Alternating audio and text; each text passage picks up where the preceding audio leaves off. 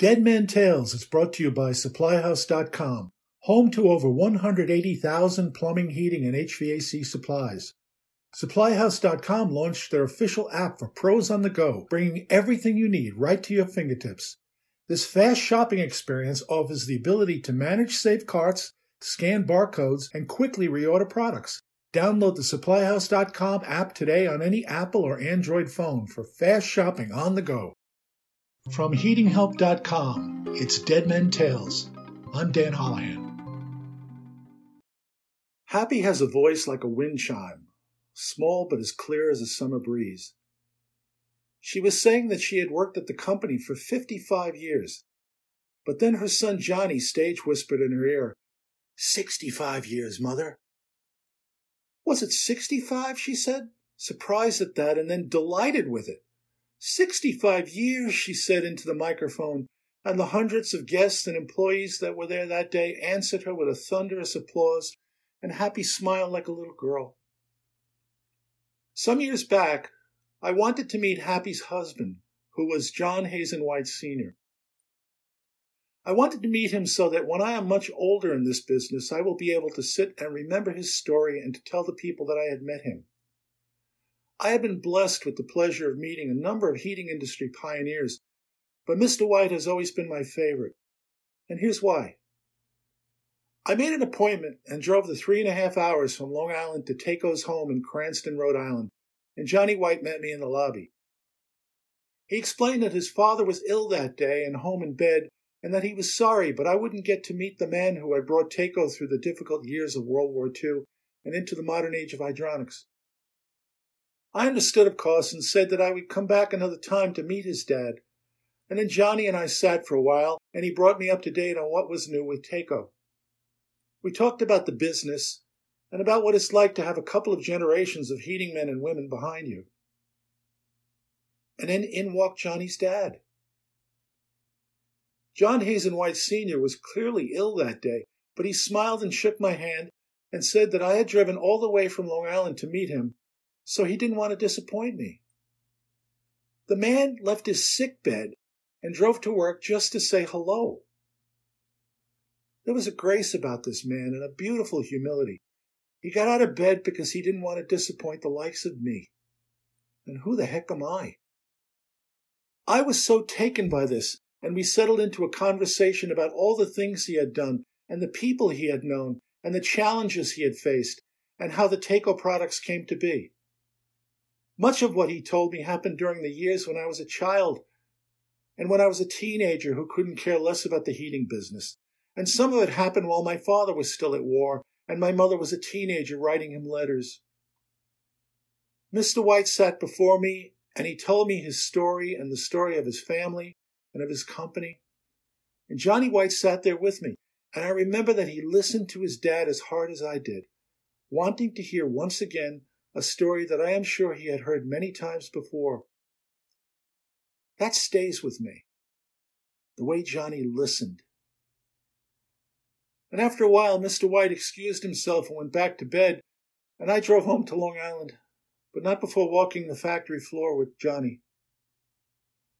The people who worked there at Taco stopped what they were doing as we came by, and they smiled and nodded hello, and one of the older women hugged Johnny, and he introduced me to her. She had been with the company from when Johnny and I were little kids, and she showed me what she was making, and she was delighted.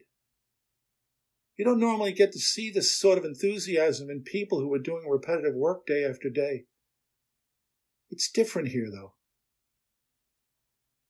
And then it was March 2001, and I was in Germany for the big ISH show, when one evening while we were at a cocktail reception in an old castle, word came that John Hazen White Sr. had passed on. There were people from Taco there that night, and I saw grown men cry. I spent a good amount of time afterwards remembering the day in Rhode Island when Mr. White left his sick bed because he didn't want to disappoint me. This man had grace. His widow Happy stood with the microphone, and the entire Rhode Island Philharmonic sat up there on the stage behind her. The governor and lieutenant governor of Rhode Island and the mayor of Cranston stood just beside her, and so did her son Johnny. And there were other children there as well, and grandchildren and great-grandchildren. And Happy spoke to the hundreds of business associates and friends and to the hundreds of Takeo people who had left their work for a few hours to be with her for the dedication of this new 60,000 square foot addition that Takeo had just built. The building would now be named in honor of John and Happy White. And her voice cracked at one point as she told us that she loved us.